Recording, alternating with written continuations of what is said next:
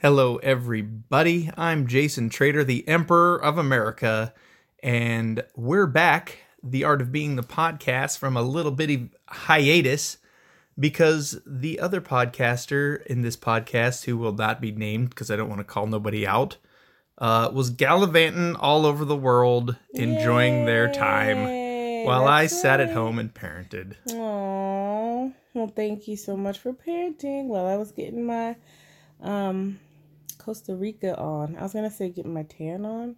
Costa Rica and Los Angeles. There's 2 trips in there. Yes, my best friend's getting married, so she was doing it big with a lot of events, you know. Yes, so we're back from a little bitty hiatus, and boy, are we back with a doozy, too. You guys break out your pen and paper, because I got a lot of math for you on this one. It's going to be very hard, and I'm going to try my best. Dear Lord, help me.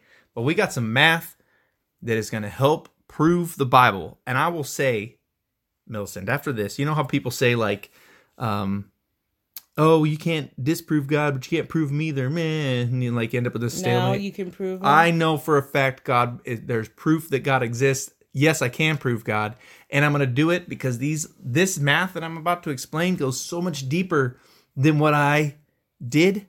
Like, I'm only covering the surface. There's too much for it to be a coincidence. It's too much. It's too perfect. So you're here to prove God with what you just learned with math. That's right. And what's God's perfect number? What do you know? What's God's 7? And let me tell you something. All my life I wondered why. No, first you just know because you were told as a child that's God's favorite number. So you just accept it. Then when you get to a certain age or time in your life, you're like, I wonder why. And then my best friend, speaking of bachelorette parties, because that's where we were for Costa Rica, she, at her bachelorette party, it was a number of 7 of us total. And it really, truly, I understood now why it was perfect. Because Sarah was the bride, and she had her 3 girls on one side of the photographs, and then 3 girls on the other side of the photograph. She always wanted just like the menorah, to be centered, just like that. She always wanted to be centered at all the photos, which makes sense if she's the bride and it's just kind of the theme. It's about her. That's true. Yeah, absolutely. And she would not let us at all. It could not be 4 on one side ever. Even at the bridal shower we just had for her, she had to be in center and it had to be equal amount of ladies on both sides. But because of the bachelorette trip, I understood why 7 was so you great. Didn't need... So it reminded me, like, maybe the Lord has to be the center. That's what the menorah is. He's in the midst, and then, like, everyone else is just the whole afterthought that completes it all. And it's brilliant. So that's the only thing that I could think of. So 7 ladies in a party is proof to you. No scripture needed. Yeah. No math needed. Yeah. You had a party of 7 and it was perfect. I felt like it was perfect. I felt like it just felt like right. 7. It just felt right. Well, there's something else that's in the middle of the first 7 words of the Bible that we're going to get into a little bit later, but it also has a center. So the first 7 words of the Bible happen to make up Genesis 1 and 1. Oh, let me guess. Okay, in the beginning, God created the heavens and earth. Correct. Yay! But in Hebrew, it reads out a little bit different. Oh. Now, it's Genesis 1 and 1. I would be careful anytime someone's saying that there's math or something involved in a verse, to be careful, because we got to remember that the chapters and verses were put by man, but the scriptures were written by God. Okay. But the reason I believe that this is that they got it right with Genesis 1 and 1, because it is the first sentence and it is the first 7 words, which we know God to be complete, right? So the first of the Bible, and they happen to be 7. That's right. So I think they got Genesis 1 and 1 right when they numbered it. Hey, it was the first one they did. They're like, hey, we're pretty good. We got it, guys. The first one down. 1 and 1. They nailed it. But the first 7 words happen to be, and I'm going to butcher this, Berashit bara Elohim et hasamayim wet hares. Hares. Is the roof leaking? Is that what that means? Wet roof? It means, yeah. It means beginning, created, God, and then et, which is a grammar term. It basically means what I'm talking about is connected to what I just said. That's why we say in the beginning God created. We know God created it because the et connects it. And then the next word is heaven or sky. And then the next one is an also grammar, which means what I'm about to say is connected as well, which is the wet, and then it ends in earth. So it's beginning created heaven, earth. Or beginning created God, heaven, earth.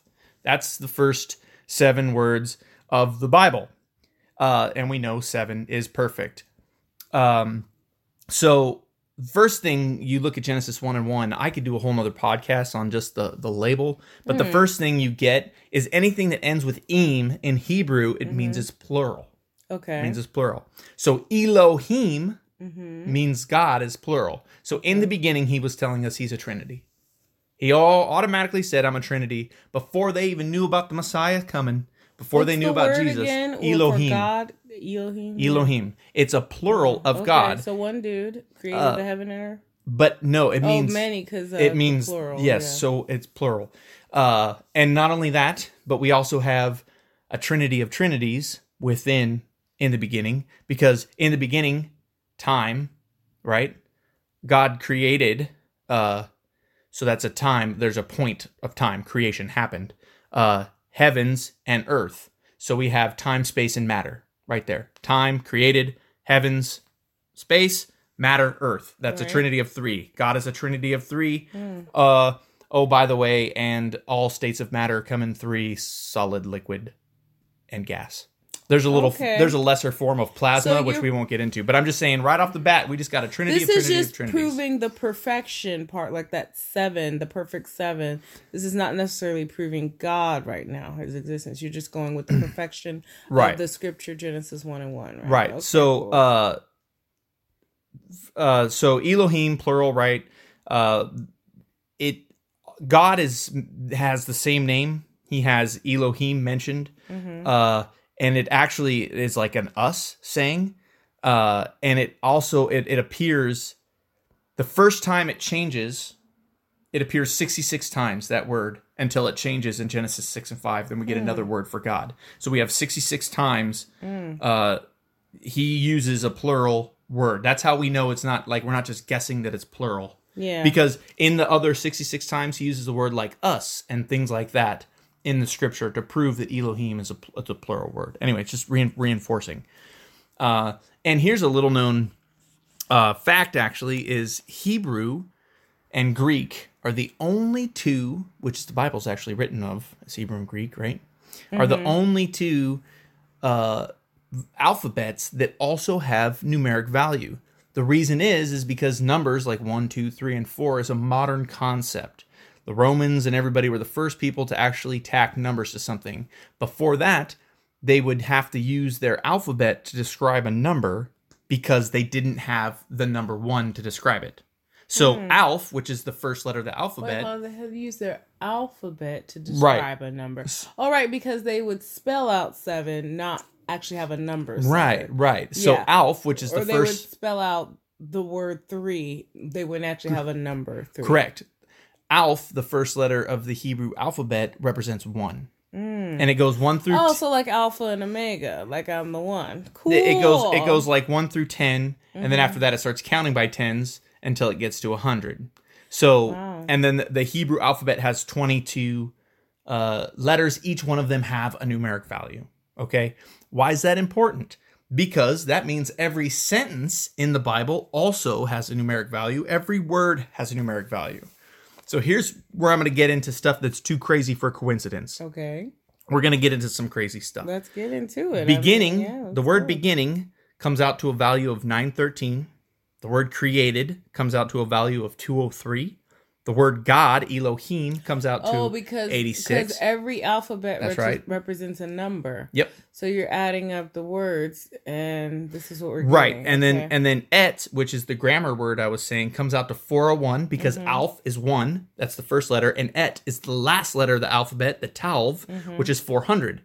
So Alph, Talv, 401. Cool. Heaven comes out to 395. Wow. The next et, which is slightly different because they add a letter to it, is 407. And then earth is 296.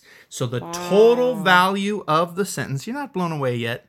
The total value of the sentence. No, I'm just loving how you're counting it up. So Yep. give us the whole value of, not the sentence of scripture. In the beginning, God created the heaven and earth. It equals 2,701. Okay, 701. Okay. Why is this an interesting number? I don't know. Why? Because it's not a prime number.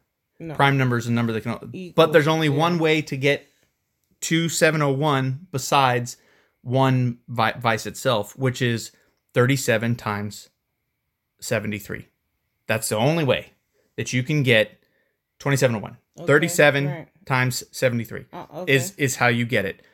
Interestingly enough, they're reverse of each other. 37, 73, right? They're exact opposites of each other. Yes. So it's the same forward as it is backwards. Right? And if you take 2,701 and add it to its reverse, which is 107.72, guess what it equals? 107. I don't know what it equals. 37.73. Okay. So when you take 2,701 and you flip it backwards and add it times itself, it equals the same value that it is when it's multiplied times itself. Okay, that reminds me of the word is the same today as it was, And these numbers happen to be the only prime numbers that do that.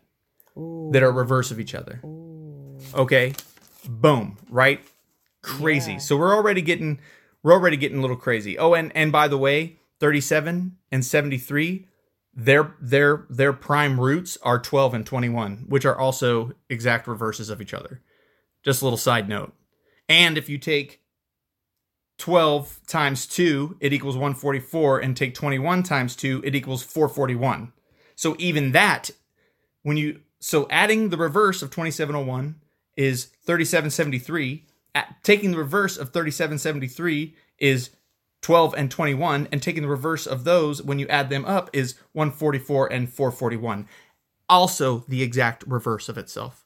So this 2701 is actually a very special number in mathematics because other numbers don't do this. Whoa. You can't find this example in other numbers. It's like one of its only ones that does that. So if you take, let's say, we take marbles or dots to represent a number and create a triangle. So the first triangle that can be formed is the number 3, right? 1 at top, 2 at the bottom. You see what I'm saying? So there's 2 at the bottom, 1 at the top. The first triangle I can form, I can't form a triangle with 2, but I can form a triangle with the number 3. You see what I'm saying? Right, yeah. And then the next triangle is 6, and then so on and so forth, right? Right. Because it's 1, 2, and then 3 at the bottom. If you take 2701, guess it is if you turn 2701 into a hexagonal shape mathematically in geometry, how many hexagons do you think it is in a row? Hexagon is 6, right? Or no, the hexagon. So, like I said, triangle 1 is 3, triangle 2 is 6, and so on and so forth. So the hexagon shape is of 2701. If you take that and make it a hexagon, it's the 37th hexagon. Okay. Guess what? If you take it and turn it into a triangle, it's the 73rd triangle in the list. 3773 again. Yeah. So even when you take it and turn it into a geometric shape, this number 2701 is the 37th and 73. You can't do this with other numbers. That's incredible. It's a special number that exists in this sentence. God is saying in the beginning, this perfect 7. Wow. Oh, by the way, it's perfect in so many other ways if you keep the math going. And I could have kept going and going and going. Yeah. So 2701, if you add its sum up, 1 plus 2 plus 3 plus 4 plus 5 all the way till the number equals 2701, you stop at number 73. Whoa. I know, it keeps going. Wow. So if you take a digital root sum is when you add up all the numbers. So like 913, for instance, would be 9 plus 1 plus 3, which equals 13. Well, you have to break that down again and do 1 plus 3, which equals 4. And now you have the digital root sum of 913. Well, if you do, and remember, 913 is the beginning. Yeah. Right? 913 is what beginning equaled. So if you do that with the digital root of 913 is 4. The digital root of 203, 2 plus 0 plus 3, equals 5. Well, if you do all those digital roots of all the words added up, and then add up those sums, it equals 37. Wow. We're back to the same root of 3771. Wow. And again, I could have kept going. The coincidences continue to break down where you see 37 and 73 continuously throughout this whole thing. Right? And oh, by the way, the first 7 sentences, right, is it's a 7 words. And if you take the middle, which is Alf Tav, which is the first and the last, there's 3 on one side, 3 on the other. So we got 3 and 3 on each side of the Alf Tav. Alf Tav represents the alphabet. It also represents the first and last. And the total is 7. I mean, we continually start to see these numbers in this mathematics. And I challenge you, don't just say this is coincidence and this is me going off the rails. People like William Shakespeare who use like iambic pentameter, which is like a steady rhythm. You know, you got like R.R. Tolkien that breaks down like super elaborate stories. I challenge the playwrights of the world to get together and write one Hebrew sentence that has this many mathematical coincidences. Wow, yeah. You can use whatever computer you want. I'd love it. But I challenge them. Challenge them, do it. Get a computer, get a calculator, get some scientists together, write one sentence with this many mathematical coincidences. And you couldn't even do it because there's more mathematical more mathematical coincidences that happen that I'm not even covering. It's the only in the Bible or just that sentence in this alone, sentence, the scripture, right? Because the 2701 as a being the 73rd triangle in the list is also the only triangle that can house its reverse in a triangle in itself. So if you take the reverse of it and turn that into a triangle, it fits directly upside down inside the triangle. And that's hard to describe. That's why I didn't really get into the math of that. But it just like, if you just start breaking this down and throwing in geometry, trigonometry, all these different things, you just start to see all these other mathematical coincidences. So now I want to talk about the center word of the sentence, right? Because we know the center word is the Alf Tav. Alf Tav, it like when we say Alf Tav. So when we say, do you know your ABCs? The Hebrews say, do you know your Alf Tav? Okay. Because that word is the first and the last. Wow. So Alf is first, Tav is last. And it just so happens that the first and last is the center of this whole thing. Wow. Of course, yeah. And if I remind you of the value of that word, the value of that word was 401. If you remember 401. Well, what is interesting about 401? You're adding up each letter. Right. If you add up the name of Isaiah, it also equals 401. So the name of Isaiah equals 401. That's crazy. So let's go to the prophet Isaiah and see if he has anything to say about the Alf Tav. Oh boy, I'm sure he does. In Isaiah 44 and 6, we hear God say, I am the first and the last. Right. I am the Alf Tav. So the 401 tells me to go to Isaiah. I go to Isaiah, and in there God says, I am the first and the last. And I got there by using the mathematical equation of the first and last in the first sentence of the Bible.